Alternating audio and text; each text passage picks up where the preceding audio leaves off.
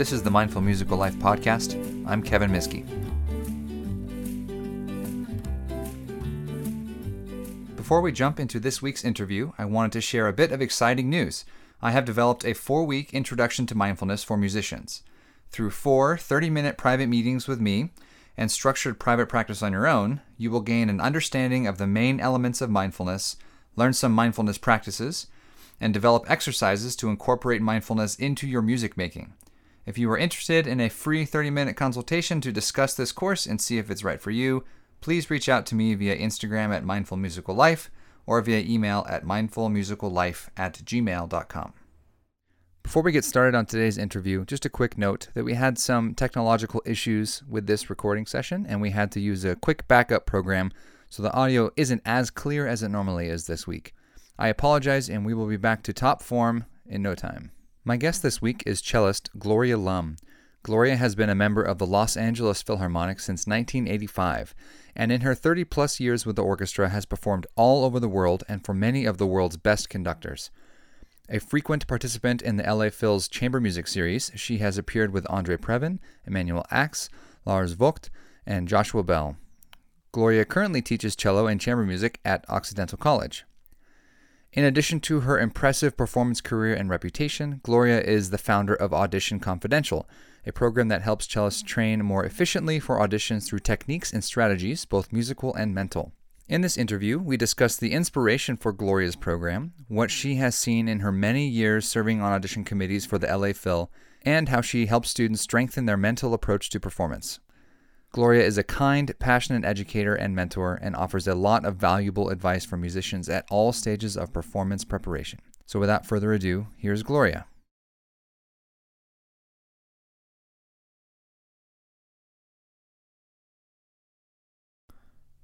Hello, Gloria. Thank you so much for joining me today. I'm really looking forward to our conversation. I know there's going to be a lot of great stuff that we're going to cover today, but why don't we just start with a little introduction from you? You can tell us a little bit about your background, how you got interested in kind of the mental side of performance preparation, and we'll go from there. Okay, well, thank you so much, Kevin, for inviting me to be on your podcast. I am a cellist in the Los Angeles Philharmonic, where I have been for many, many years. I think I stopped counting after 30. So, and during my time there, one of the things that happens in orchestras is that you can be part of a committee. And the committee that always really appealed to me was the auditions, what we call the Auditions and Renewals Committee, which is in charge, of course, of being part of the audition process and helping to choose musicians who will be part of our orchestra. And I have probably spent over half my time in the orchestra on the committee in many guises, as a member of the committee, as a member of the panel, as chair, all sorts of different angles that I've come at seeing auditions. And of course, in my own preparation, I've had to take many auditions myself. You know, as I came out from being at USC, then my first job was in the Oakland Symphony. My next one was in the Denver Symphony. And then I landed in the Los Angeles Philharmonic many years ago. So I think that one thing that I realized is that playing in an audition is very different in some ways in terms of preparation than it is playing a recital or playing concerto or things like that, playing in chamber music. And it takes a very different set of mental skills to really be able to successfully audition, because as you know, many musicians realize that when we're doing an audition, you basically have 5 minutes to come out, show your stuff, and then you're done. You don't have a chance to talk to anybody. You don't have any time to sort of get warmed up. It is like, go. It's go time. There are no do-overs. So I think the pressures and the stresses of playing audition are extraordinary. When we're playing a recital or we have a longer period of time, you have time to kind of get comfortable on stage, kind of feel out the hall, kind of get into the mindset with like maybe the orchestra playing the opening tutti, or your pianist playing, or having other people on stage with you to maybe play a great chamber piece. But when we're playing an audition, it is just you. It's very lonely. A chair, a stand, your music, you, and a curtain or a screen that you're playing to. So I'd say that the mental aspects of actually playing the audition and in preparation are very different. But I think it's fascinating. Absolutely. I definitely wouldn't argue with that. So what made you so after seeing all these different auditions and experiencing, your own set of auditions in your own career, so then what made you really want to look into the mental side of the preparation that's required for something like that? What got you really interested in that? Well, I think one thing that most musicians realize is that you can prepare and be technically prepared so well, but then you come to that moment and it's like, oh my God, did I not practice enough? Or, oh, I really wish they didn't ask that particular excerpt. I mean, there are all sorts of things that can crop up.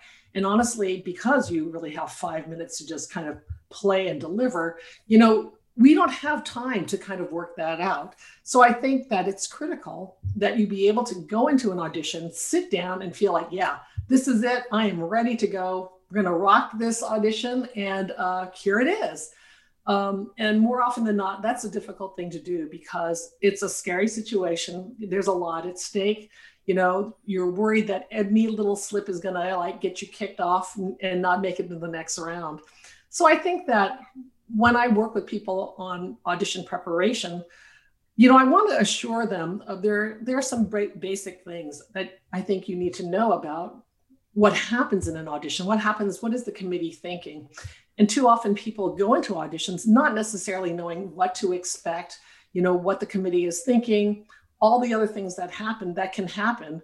And I think part of my goal is to demystify the audition process and also give people an idea of what is really at stake and what happens to you when you are at that moment right before you're about to play an audition, and how we can bring all those different aspects of playing, your mental preparation, your artistic vision all together so that those very important 5 minutes really are showing yourself off to your best. Yeah, absolutely.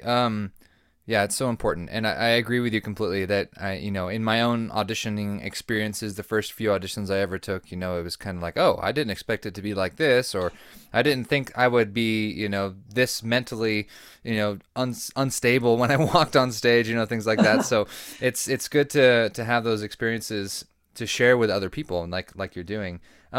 So we talked a little bit, kind of in preparation for our discussion today, about the importance of working on the mental side of preparation for auditions, not just for the moments on stage, but really focusing on that in the practice room as well.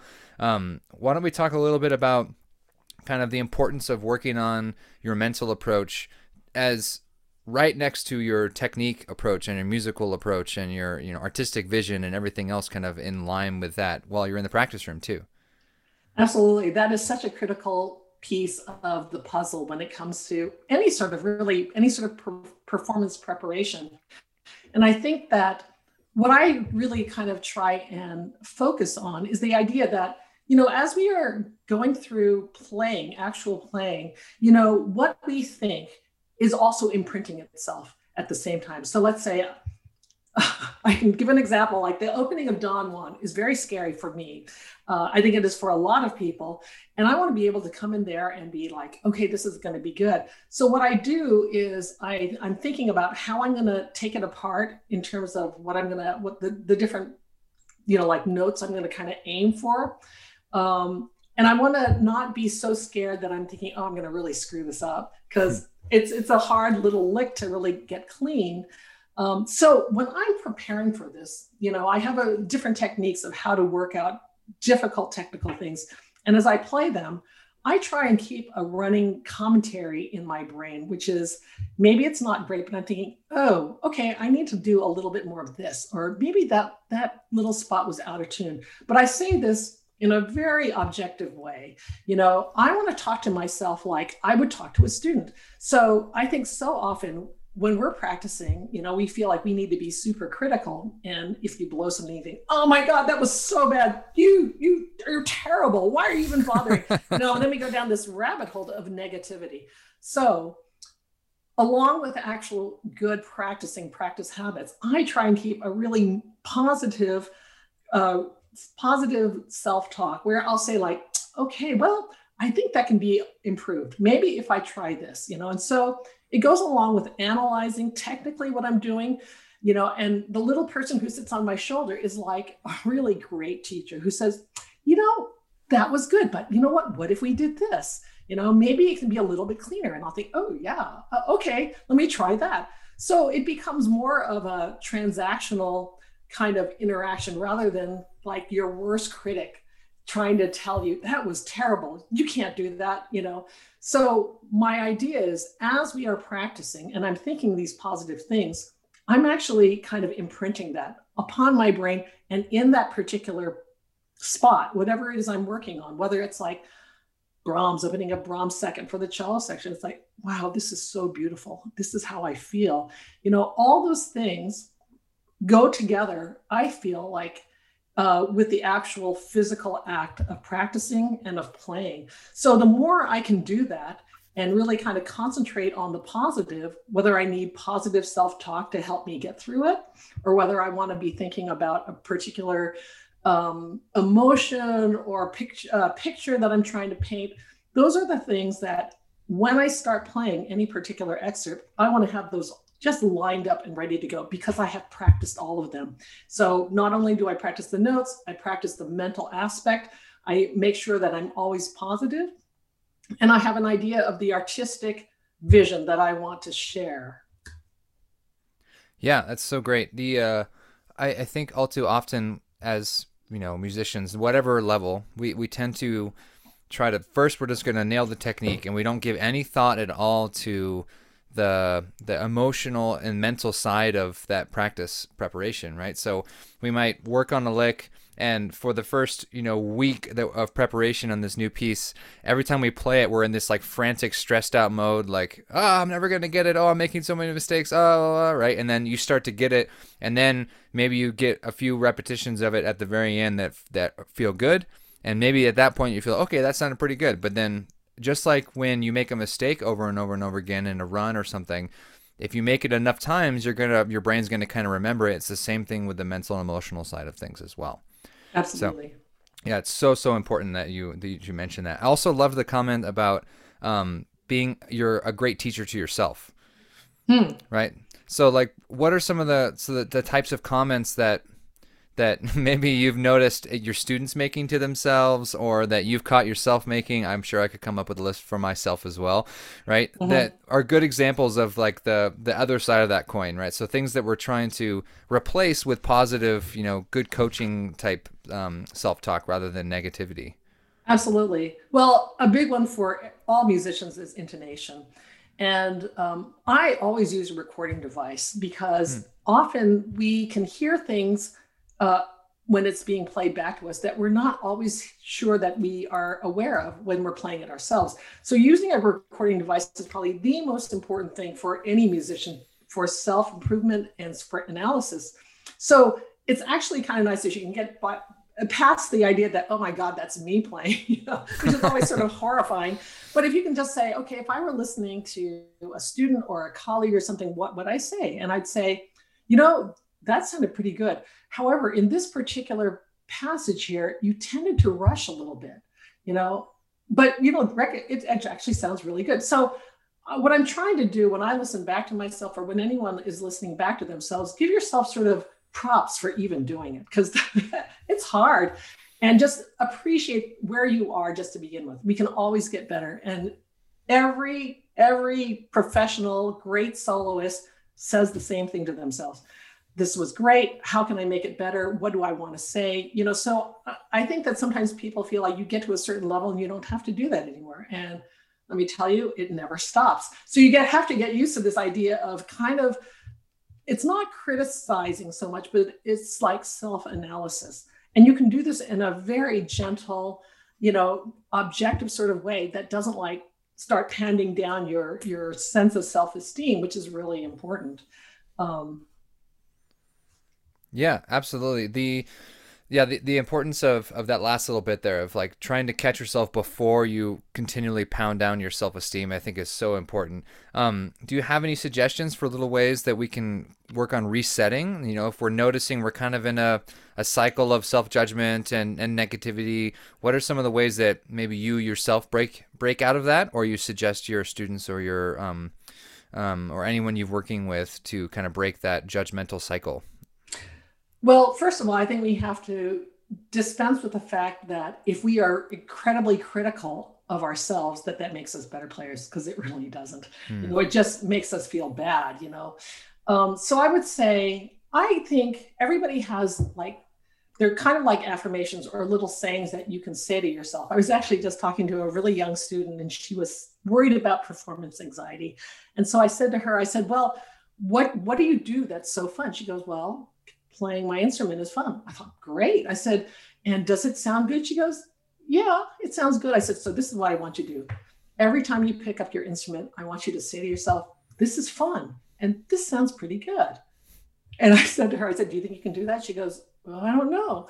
But I think this idea of imprinting certain kinds of sayings, they are affirmations. They're kind of a little bit of an attitude reset. So instead of reaching for your instrument thinking, oh God, here we are again. I have 5 hours in front of me. How am I going to do this?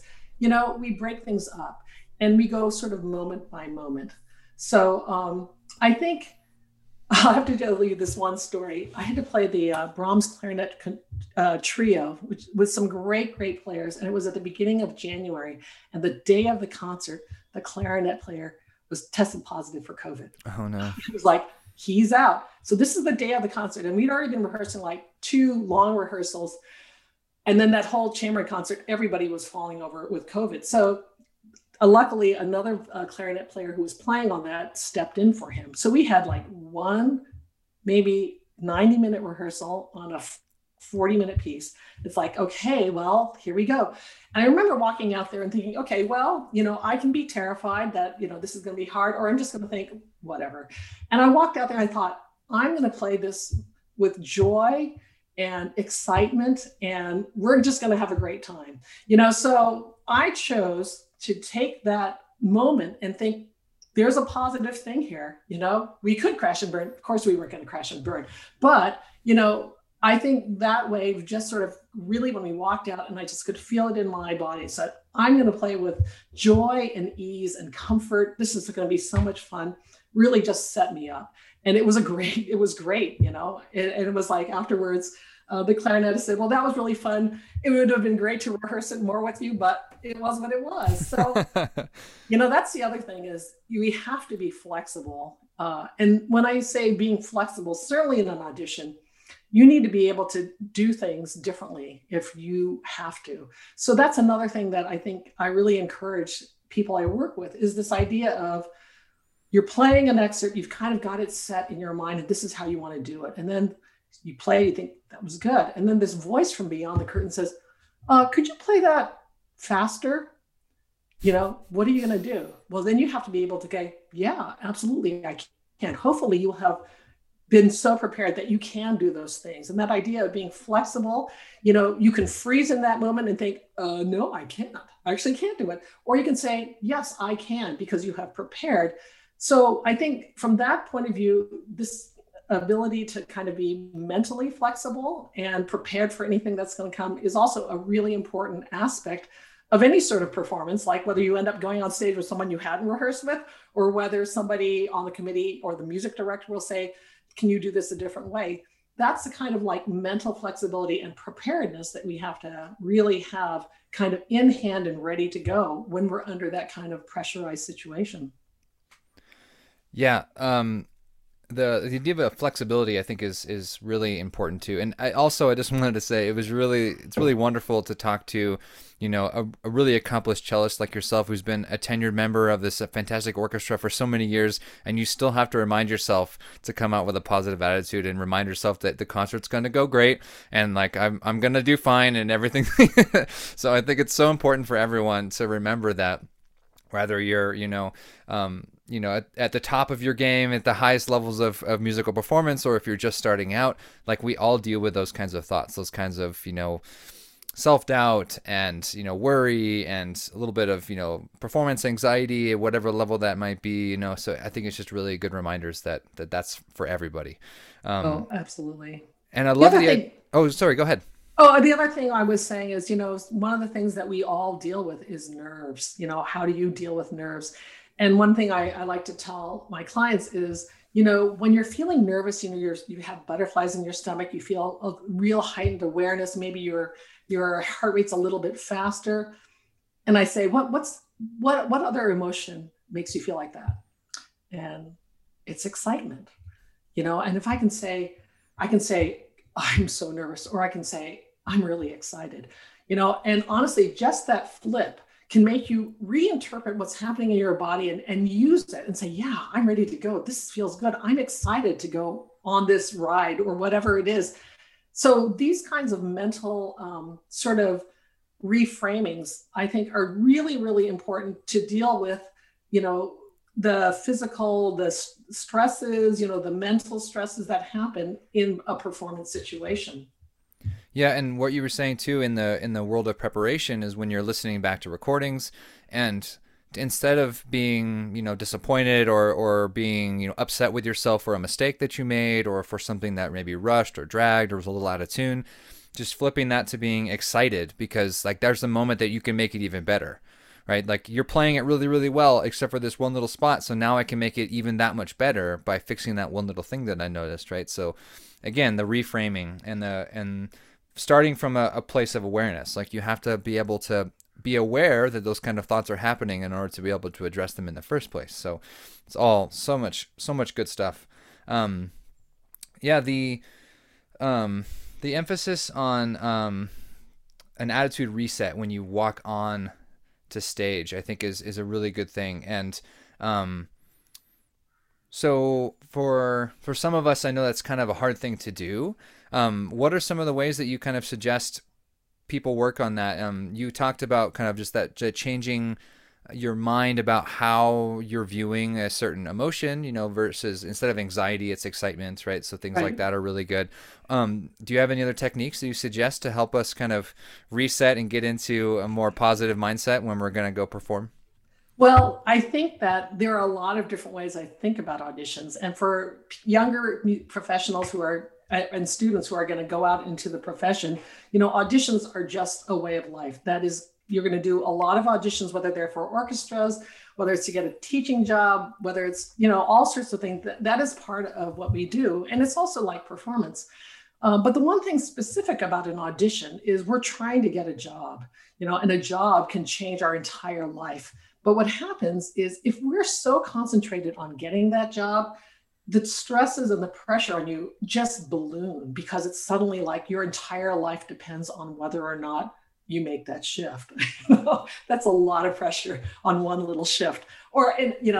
So one thing that I think it's important to know is as we go from audition to audition, what we're trying to do, they're just like little stepping stones along the way of becoming a much better musician, a more informed and mature artist. Because every time you prepare for an audition, you're putting 6 to 8 weeks of your life into this idea of honing your craft, having a better vision, being able to communicate. And I think if we can look at auditions as a way of, at the end of this 6 weeks, I'm going to be a better player than I am right now. At the end of this year, if I've gone through 3 auditions, I'll be a much better player. So we want to have kind of a longer view of our career, really. I mean, I did my last audition maybe 6 or 7 years ago. I don't know. So, I mean, that was kind of silly, but I thought this is a great opportunity for me to say, let me see if I can put it out there again, and honestly, that was the best audition I ever played. I didn't win the job, but the other thing is that's important to realize is you have no control over who gets the job, period. None whatsoever. All you as a candidate have control over is to play your very best. And that should be your goal. If you go out there and you think, I'm just going to play my very best, and think about what are the things you want to say? What are the things you want the committee to feel? Can I deliver? Can I put it out there as best as I can, as to really show that I've prepared and to show myself as an artist, as a musician? That should be your goal. And if you can walk off stage and say, yeah, that's it. I left it out on the stage. It's all on the floor there. I can't do it any better. Then you walk off that stage and think, I have won. I have won. I have done what I'm supposed to do. I have achieved my goal. Because after you leave the stage, you have no idea who the other contestants are, how they play. You don't have any control over what the audition committee is thinking or saying or anything. That's not something you can think about or guess about or influence in any other way than just playing your very best. So I think that that's a very difficult perspective sometimes for people, because they put so much pressure on themselves to get the job, and you have no say over whether you get the job. So I think the more we can sort of concentrate on our performance, and so here, I have listened literally to hundreds and hundreds of auditions because I was on the committee for such a long time. But, some of them are just really standout auditions. And I'll tell you, the people who, make the committee sit up and listen are people who have a point of view, but not just a point of view, but they are able to really open up their sort of artistic soul and invite you in, like, this is my world. And, we go like, oh yeah, that's fantastic. Keep playing, And so your job in an audition, just like it is in a performance, is to draw people into your world, to create a world, even though they're just like 30-second excerpts. You can create a world where you bring people into it, and that sense of like openness and generosity will get you much farther down the road than feeling like I have to get this job.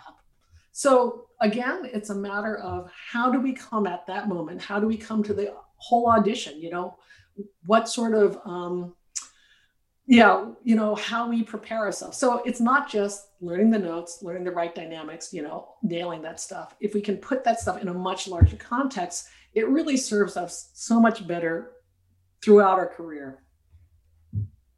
Yeah, that's so important. I was writing some notes down as you were talking about the things that make the committee really kind of stand up and take notice. And you were saying that it's when someone's saying something with the music, right? Even if it's, like you said, a bajillion fast notes in a 10-second excerpt, if it makes you feel connected, right, in some way musically, it makes a difference. It stands out, right? And so thinking about what you can do as a performer on stage in an audition setting, but even in the greater setting, in all aspects, in any kind of performance, chamber music, solo, anything you're doing, what can you be doing in the preparation to be able to share your artistry with others? And I think a trap, we mentioned this a little earlier on too, but a trap we fall into all too often is that we have to just play it right first, and then maybe if I have time at the end, I'll add a little bit of the other stuff, the bonus, the musicality and the feeling and all that nonsense, right? That's not on the page, right? We have to do what's on the page. And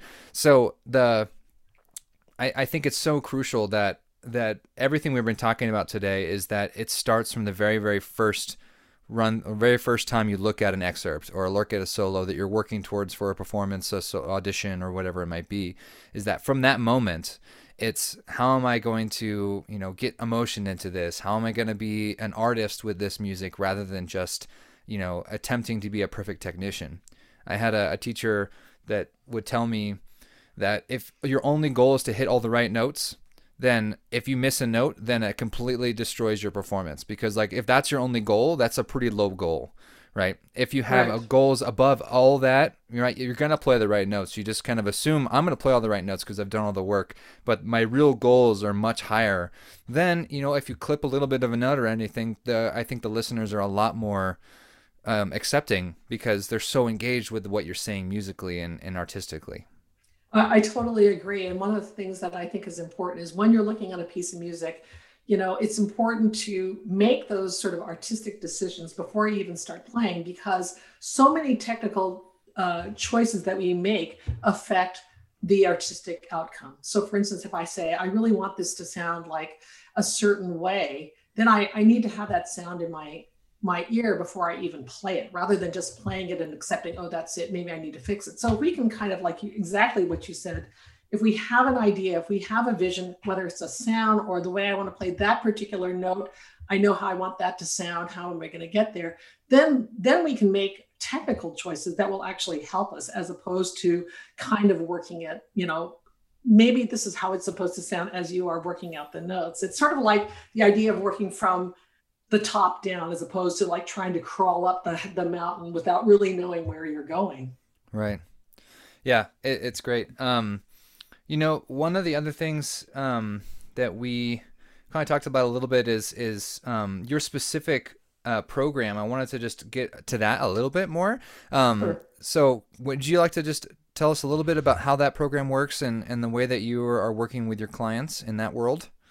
Sure. So, just a little bit of background. When the pandemic hit and everything, shut down, I got interested in this idea of online teaching. I teach at Occidental, and suddenly we all had to start figuring out how to use Zoom. But in fact, it became a wonderful opportunity to connect with people all over the world.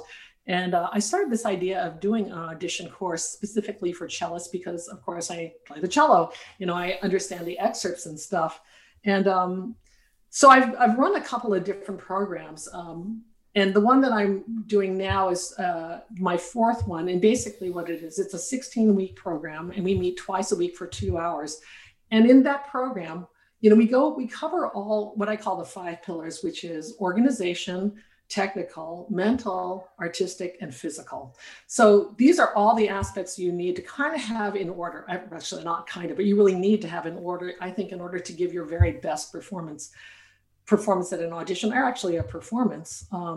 And so during these 16 weeks, we get together, I give these trainings on the different topics. And then the second half of the week are what we call workshops. So people can bring in like excerpts, or sometimes we'll talk about in more detail some of the concepts I brought up. One of my favorite parts of the program is I bring in a lot of guest artists. This upcoming program that I have, which starts in November, I have Carter Bray, who is the principal cellist of the New York Philharmonic, Bob Demain, who is the principal cellist of the Los Angeles Philharmonic. In previous programs, I've also had Blaise Desjardins, who's the principal cellist of the Boston Symphony, Mark Hassauer, who is the principal cellist of the Cleveland Orchestra. Wow. And Brinton Smith, who's principal of the Houston Symphony, has helped me out. Brant Taylor, wonderful cellist from the Chicago Symphony. So, this is great for me because I get to also hear what these fantastic cellists have to say. And of course, it's really, I think, so important for my clients to hear from, major symphony orchestral principal cellists to say, what are they looking for? What are they listening for? And I'm very happy to say that we're all listening for the same thing. Right. I'm sure. I have no doubt. Yeah. So that's a big part of it. I also have this wonderful professor from Indiana University, Frank Diaz, who has developed a whole course of wellness and mindfulness with performance. And he takes people through different aspects of the mental aspect also of performance, which I think is really so interesting and so important. So I talk about it too, but Frank is sort of the obvious expert. And then, I do my best to throw my clients off kilter, because I think that's a really important part in developing flexibility. So I throw them unexpected curveballs, which I don't think they really like at the time, but I have heard back later that it's very helpful. Yeah. Because, we want to be, like I said earlier, very flexible and be ready for anything that's coming for us. And that gets us more prepared than sitting in your practice room for 3 hours a day, going over the same stuff over and over. So we cover all these topics. The other really important part of the course is community, and having people who are also going through the same thing. My clients spend time with each other on Zoom, they play for each other, all sorts of fun things that I think really creates an atmosphere that makes it supportive and encouraging, and you exchange a lot of knowledge. So I think all those aspects of the program, and any other sort of audition preparation program, those are the things that are really helpful, that when you're out on your own just playing excerpts, you may not realize that this is the way you really need to prepare. It is a full, what I call it the 360 method, because it comes from all sides. We talk about how to take care of your body. If you're going to be practicing that hard, don't hurt yourself, good nutrition, things like that. So yeah. That's sort of the program. Yeah, that's great. The emphasis of a 360 approach, I really love that image because it's so crucial. Part of why I got so interested in mindfulness in general, in terms of mindfulness in music and the mental well-being of performers, is that it's really easy, as we've been talking about here today too, that it's so easy to get really myopic and be stuck, in a little room all day long, just hammering away, and then thinking that that's okay, that that's enough, and then you kind of, ignore all the other aspects of yourself as a human being. We're just working on the scales and arpeggios and getting them faster and faster and cleaner, and then, but we don't eat and we don't sleep and we don't have any hobbies and we don't have any free time and any enjoyment and any, fulfilling relationships and all those other things that make music what it really is everything else around all those, the time spent in the practice room. So. That's true. And I really want to encourage people to not burn out, because if you're going to have a life in this career, the music profession, it's going to be a long one, and to know that at every point you will become a better musician. And if you continue to work, but you don't want to be so, like you said, myopic that you wear yourself out and begin to dislike what it is you do. So when I was a student, I'd always say, yes, I know I should be practicing, but I really want to go for a run instead, Yep. Or I really want to, read that book or, take this other class. And honestly, the more well-rounded of an education you have, remember that we as musicians want to connect with the world. Our emotions, our experiences, that's what we do, is we're here to to have other people understand the human experience through music. And if we don't have any experience other than sitting in a practice room, you're not going to have very much to say. So, I've had clients who go, I can't do it anymore. I can't practice. I'll say, stop practicing, go take the day off, go have some fun with your friends, just put it away. And we need to have those built-in sort of exit ramps, even if it's for a day or a few days, so you can reset and get yourself back to, being able to work, productively and in a way that will further your artistic ambitions and abilities, as opposed to feeling like, I gotta get that in tune. Yeah. I totally agree. I have a very, flexible perspective on, time off and things like that. And sometimes I'll go several weeks without a day off if something really big is coming up, you're just working really hard, and that's okay. But then when that thing is done, if I have some time, maybe I don't practice for 3 or 4 or 5 days, even a week or whatever, every once in a while is okay. And I think that it's important to remember that it's okay to take some time off. Like, all of your musical training over years and years of your life is not going to leave you the second that you don't practice for 48 hours, Absolutely. It's going to be fine. Right. So there's you have to have a lot of self-trust and know that, yes, I have put in the time. It's not going to disappear. Yeah, absolutely. Trust is such an important part of what we do. So yes, it's true. Gloria, I've loved our conversation. I'm sure there's lots of people that are interested in kind of reaching out or just seeing more about what you do and following along with your program and seeing what you've got going on. So what are the best ways for people to stay connected with you or to reach out? Well, my company is called Audition Confidential, and you can find me online at www.auditionconfidential. I'm also on Instagram under Audition Confidential. I do some Facebook also. I have a couple of groups and a page, Audition Confidential again, or you can just sort of reach out to me personally. So those are the different ways that you can get in touch with me. Great. Thank you again so much for your time. It's been a pleasure to talk to you. I really appreciate it. Thank you, Kevin.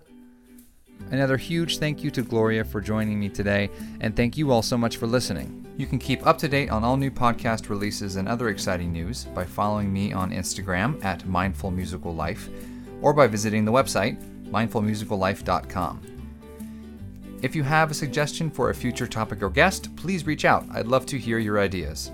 Remember, anyone who might be interested in mindfulness coaching can reach out via Instagram or my website to schedule a free 30-minute consultation. And lastly, if you like the podcast, please take a minute to rate, review, and subscribe. Thank you again for listening, and see you next time.